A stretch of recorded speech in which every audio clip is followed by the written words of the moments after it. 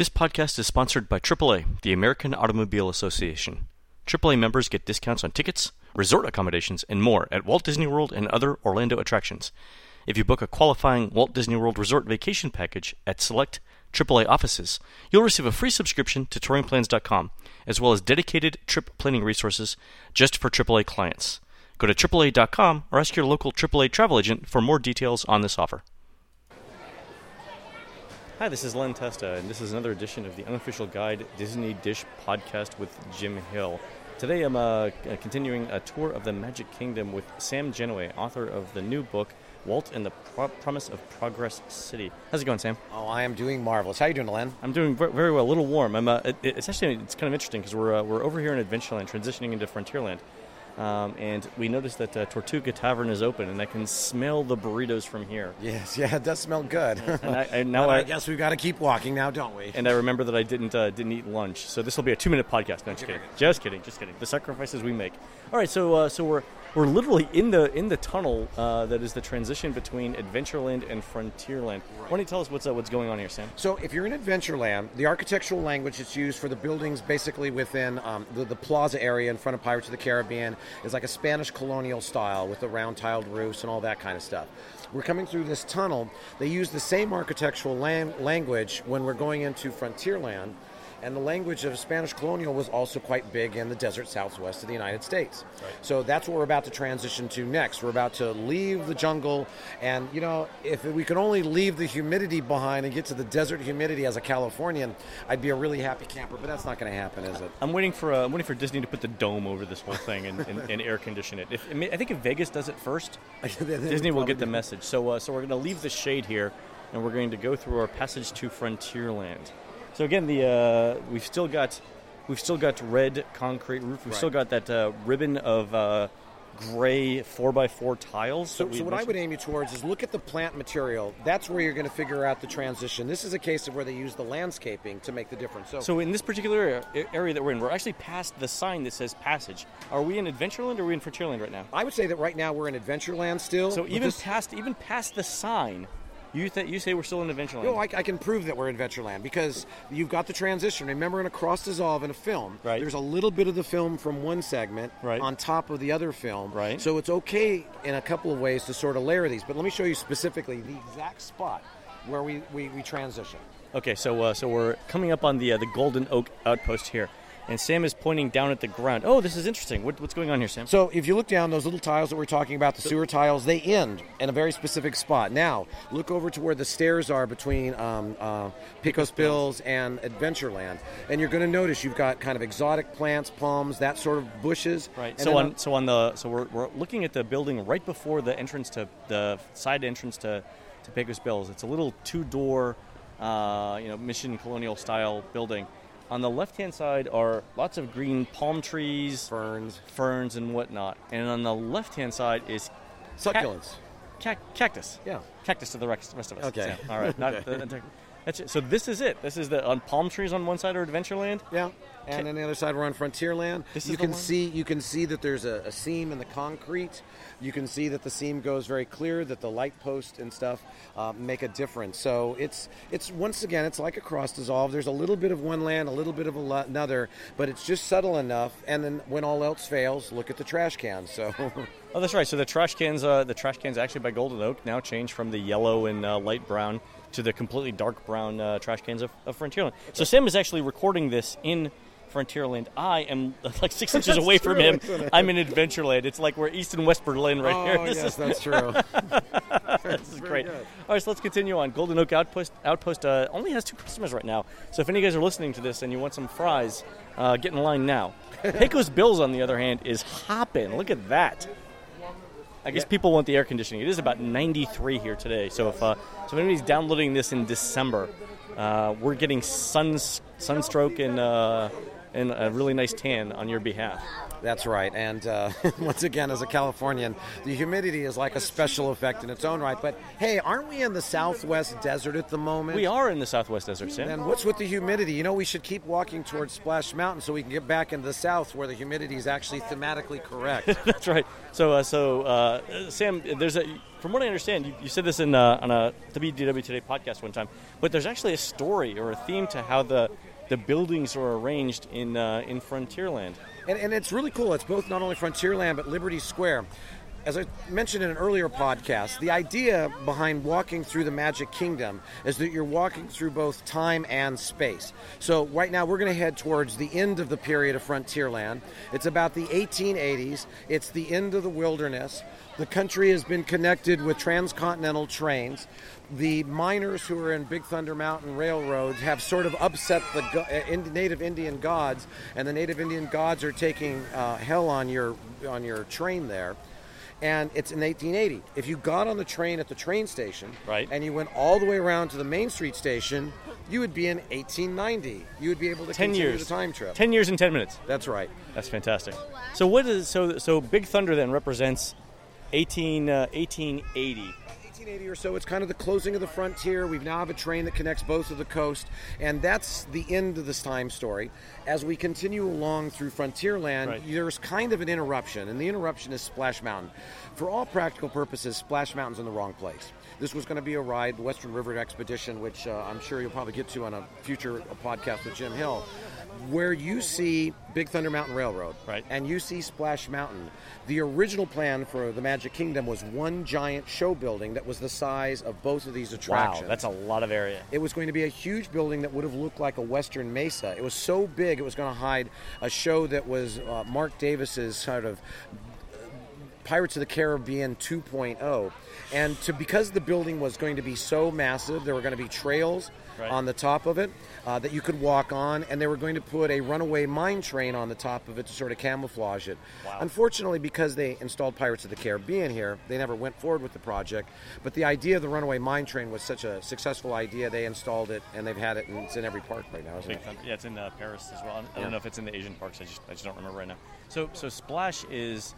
So if Big Thunder is sort of the end of the wilderness, Splash is antebellum South, right? Right, so it's like more like 1860 or just after the Civil War, and it's in the South, and it's kind of... It's before the Civil War. Yeah, it's kind of geographically in the wrong place. It's geographically in the wrong place, and it's time-wise in the wrong place. But it does have one real positive, I believe. When you're walking down the corridor of Frontierland, it works as the weenie, where the drop is. That's right. It's a view termini. You see it. You see the people coming down the flume. You hear the screaming. You see the splash of the water cannons. So just like the other weenies, it's the beckoning hand, and it pulls you forward. So the idea that there's a story and a time transition in Frontierland, does that mean that you were supposed to walk from Fantasyland to Frontierland? Yeah, you should always start, and in almost every adventure at any of the Disney Castle parks, the adventure always starts from the hub. That's always point A. So realistically, to do the whole time travel thing correctly here, you would come in, and remember, this is the Frontierland's not attached to the hub. You have to go through Liberty Square to get there. So Liberty Square starts, and that'll be another episode. So you go through, okay, got it. So you go through Liberty Square first, that takes you through time, and then you transition over to Frontierland, that takes you through time, until we enter the cul-de-sac with the two big E-tick attractions over here. Oh, so let's walk backwards in time as we go through Frontierland here. So we're walking back up the hill, past the hill that represents the sort of the big splashdown for Splash Mountain. Do you guys know where you see the ride vehicles go under the water and then come out the other side? We're walking over that building right now. Well, let me show you something over here. When they first built this thing, it became such a log jam. No pun intended. Log jam. I thought of that one. And they built this boardwalk. And the boardwalk wasn't original when the ride opened. It's because there was just so much going on. There were so many people stopped watching people going down the flume. So they added that. What's really fun, though, is it allows you to sort of share the joy with the riders, because you get a great view of them coming through, getting all splashed, laughing and crying and doing whatever they have to do. And it's another hallmark of Disney design. Think about it. Every attraction you go on, you get a chance to preview the ride vehicle before you enter the ride vehicle. Oh, good idea. It gives you a chance to sort of say, oh, it's a log, it has whatever number of rows, 2 seats, I've got to get in there, I might get this sort of wet. You get a little preview of the ride vehicle first. That helps to expedite the people onto the ride. Loading. And that's something that's in almost geez, I think it's in every single Disney ride that you get some sort of a pick. You get to actually see what's going on first. So it's true for Big Thunder. You get a little bit of it when the loading queue for Haunted Mansion. You definitely get it in Small World because that's the loading area goes along. That's really nice. Now, there's something that you're not going to see in the desert Southwest. In my neck of the woods, you're not going to see very many cranes standing on a balcony. But you know what? He's standing right next to 2 small bird cages, so I don't know what that means. It's completely appropriate. Yeah. So we're walking down the red concrete side of Frontierland right now, not the wooden walkway, but.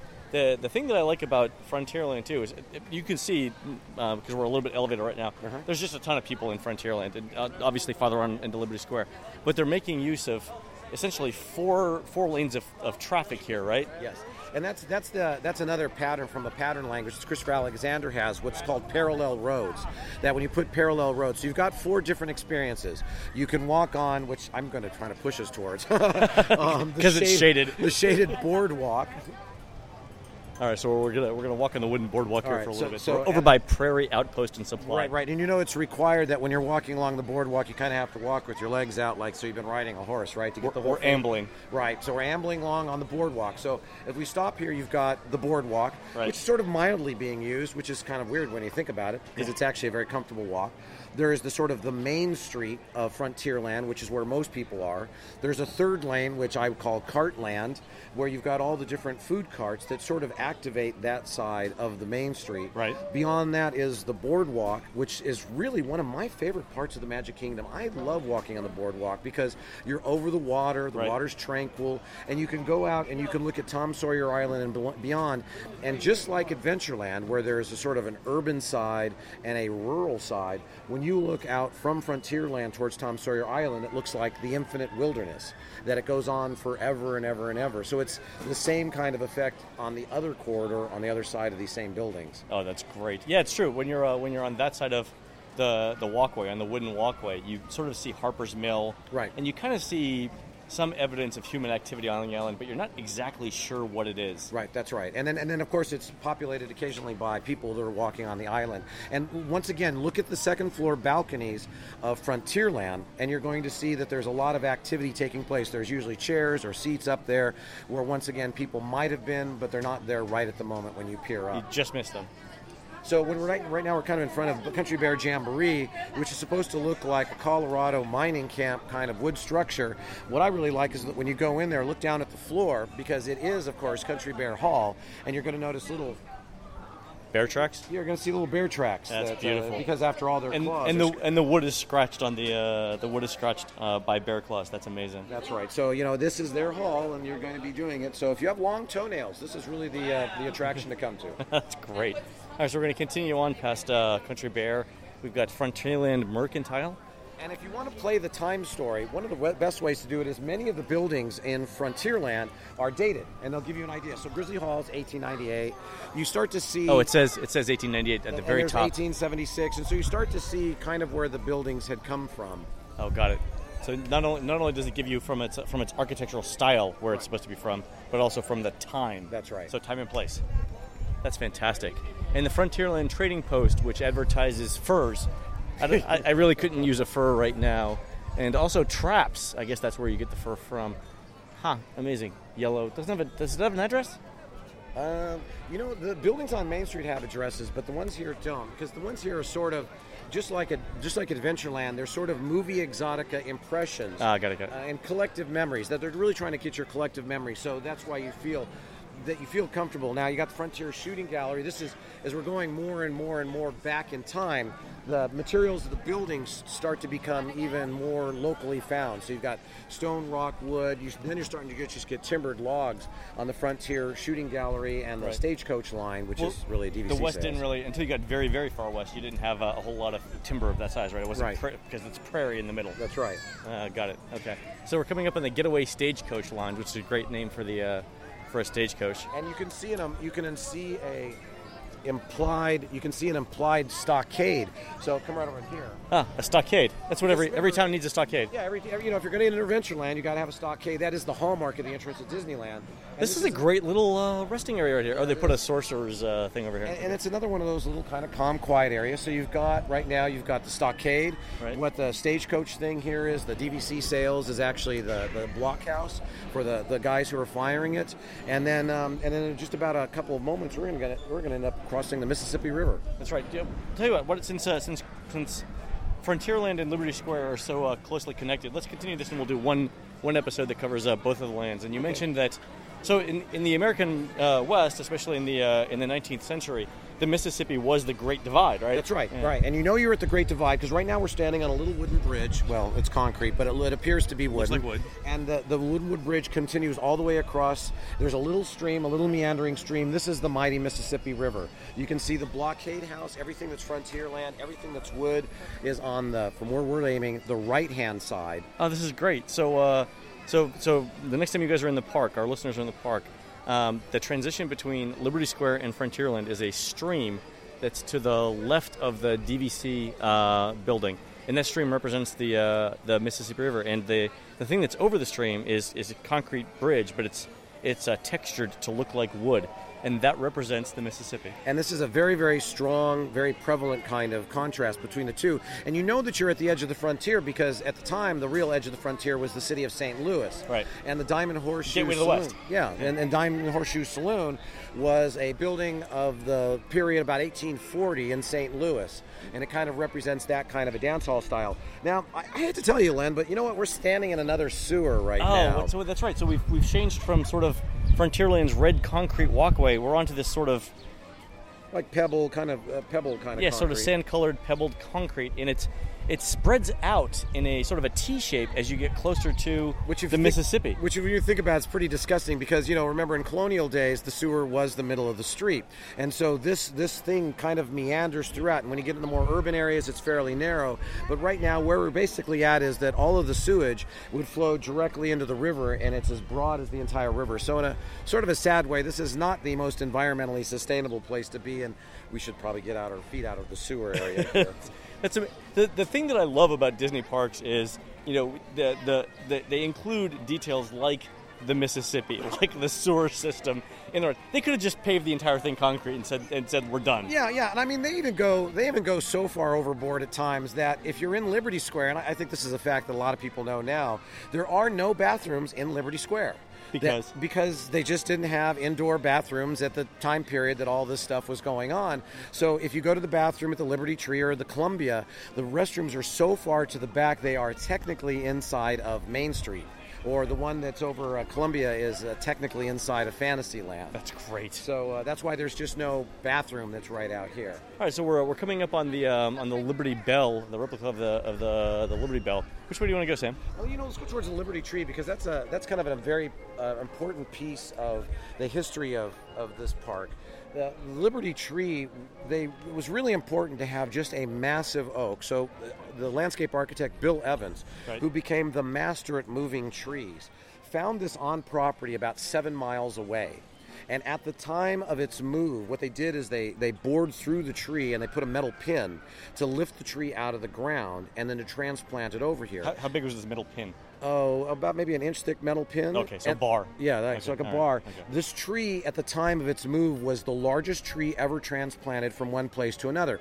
They got it here, and because of the boring, the tree started to catch a disease, so they found another oak tree and they grafted the two together. Really? Yeah, so it really is two trees, but this one was found on property, and it is just is this one the graft right here? Yeah, well that's why they have all this planter on it because you can't see it anymore. Oh, you can't. Oh, so they've got the shrubs around the tree, so you can't see where it was bored in. And remember, is that the graft spot right there? Yeah. Oh, look at that.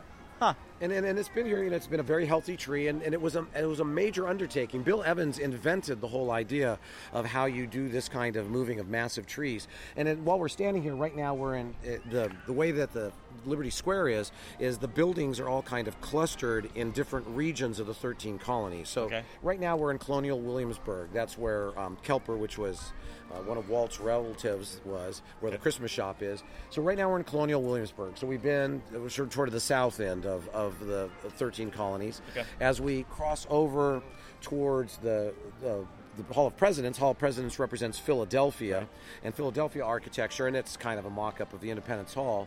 The little houses that you see, the little Dutch-looking ones as you enter where Sleepy Hollow is, that represents New Amsterdam or the original New York, and it has that sort of Dutch feel to it. Huh. And now I'm going to take you to really one of my favorite parts, and this is a secret. You people cannot tell anybody about this. Okay, so everyone who's listening, keep this to yourselves, all right? That's right. To me, this is one of my favorite parts of all of the Magic Kingdom. The way I look at spaces, I try to define whether they have a higher degree of life, and if they have a higher degree of life, what they have is this thing that I call the quality without a name. That makes the hair on your back of the neck stand up, and you go, ooh, this is a neat spot. I like it. I can't describe exactly why, but I really like it. And where we've just stood on is if you go into the Hall of Presidents and you look to the right, or as you're exiting the Hall of Presidents and you go to the right, there is this little porch with 3 steps, 2 rocking chairs. You're elevated. You've got good views of people coming in and out of Liberty Square. It's relaxing. It's got a nice rocking chair. You're not really... We're rocking right now, That's by the way. right. You're not really bugged by anybody. You've got a high view. You feel safe and secure. The the steps themselves are wide enough that they can act as seats themselves, so you have a larger family. This is probably a great viewing spot for the parade, but you probably have to get here 3 hours in advance because I think people are going to take it. And I got here earlier, and then they brought a marching band out, and they were performing. And, you could sit here, just have yourself a drink and just relax. Yeah, this is beautiful. So it's to the, if you're looking at the entrance of Heritage House, it's immediately to the left. It's 2 rocking chairs and a covered arched canopy porch. It's really, really nice. I mean, it's hot outside, and yet right here we're completely in the shade. It's great. And I have to thank my readers for this, because there's a space like this at Disneyland as well that's called the Wizard of Braz porch. At least that's what I've called it. There's a porch on Main Street that's next to the Silhouette shop where you can get off the hustle and bustle of Main Street. You're sitting elevated. There's little benches that are there. You feel protected, but you have what's called the Zen view of Main Street. We have like a Zen view of Liberty Square right now, and I asked my readers, what's the equivalent to the Wizard of Braz porch, which I get into extensively in the book, because it's a way of describing the patterns that describe why this is such a wonderful little spot. And I've got to hand it to them. They're right. I love this place. I've been on this trip alone. I've been up here 4 times. That's great. All right. Well, unfortunately, we have to keep moving, but this is a great spot. Let's go back in time, shall we? Let's go back in time. All right. So we're going to continue on our tour of Liberty Square, and we're going to go past Hall of Presidents again, which is kind of a reproduction of Independence Hall. Sort of, they use an architectural term called shrink and edit. This is another cinematic term. Shrink and edit. Shrink and edit. So you take a historic building or a real building, and you take elements out of the real building that you need to support the story that you have, and you shrink and edit those bits to tell the story. So when you look up, it really does, in a sense, look like Independence Hall, but it's not like an exact reproduction. No, Independence Hall is obviously much larger. Right, and it doesn't even have exactly the same proportions, but what it does is it implies the same thing that Independence Hall has. Yeah, you definitely got it. In 1787 sort of gives you the reference, because that's when the Constitution was ratified, right? Or written, sorry. And the Riverboat Landing, where the Liberty Bell comes to, it's kind of an interesting building, because the interesting thing about that, since this is a Jim Hill podcast, is that when the Liberty Bell pulls up, think about it, a rear-powered steamship was not really something that you saw much in the 1780s. Right. So what they have done is they have very cleverly hid the ship. So when it's at port, the smokestack lines up exactly with where the tower is, so you can't actually see the ship when it's in port. So it could be any kind of ship, apparently. That's right. Because you don't get to see the smokestack. Very clever. And another thing to do is look up in the windows. There's one window where you'll find the 2 lanterns, the Paul Revere lanterns. Oh, clever. So that's a little thing. I'm sort of sorry I don't see it anymore. They used to have on one of the cast member doors the 4 hands that are crossed that usually represent trade unions. But maybe Disney's becoming anti-union or something, but they've taken that down. I don't know where that went. But now that we've moved beyond Philadelphia, we're continuing to move up north, and we're now into Cape Cod. And the buildings represent Cape Cod-style houses.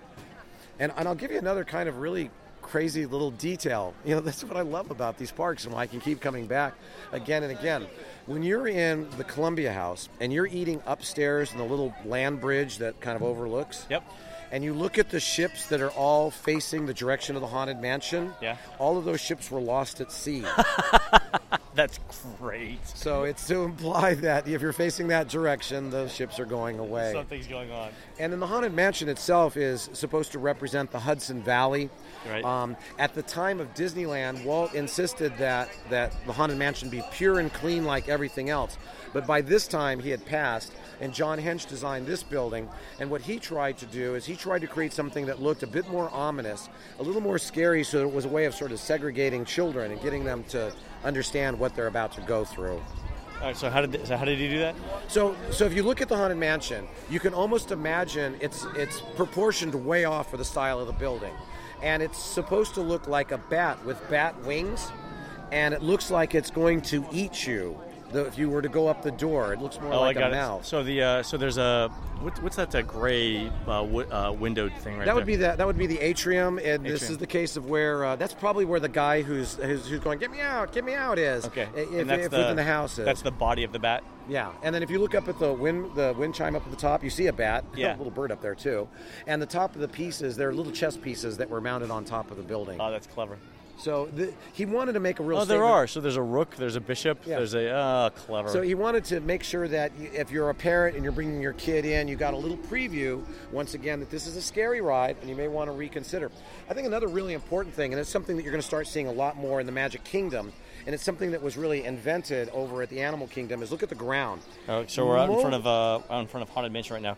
Looking down at the ground, it's definitely concrete, but it's got that mix of pebble in it that we saw over in Liberty Square, the early part, and then we've got horseshoe marks and wagon marks. It looks like horseshoe marks, wagon marks. You can see that there must have been something, whether it's a building or a well or something, that had been removed. So there's bits of stone in a circle, and unlike the Magic Kingdom is still kind of old-fashioned. That most of the stuff is like concrete blocks, basically big concrete or slurry.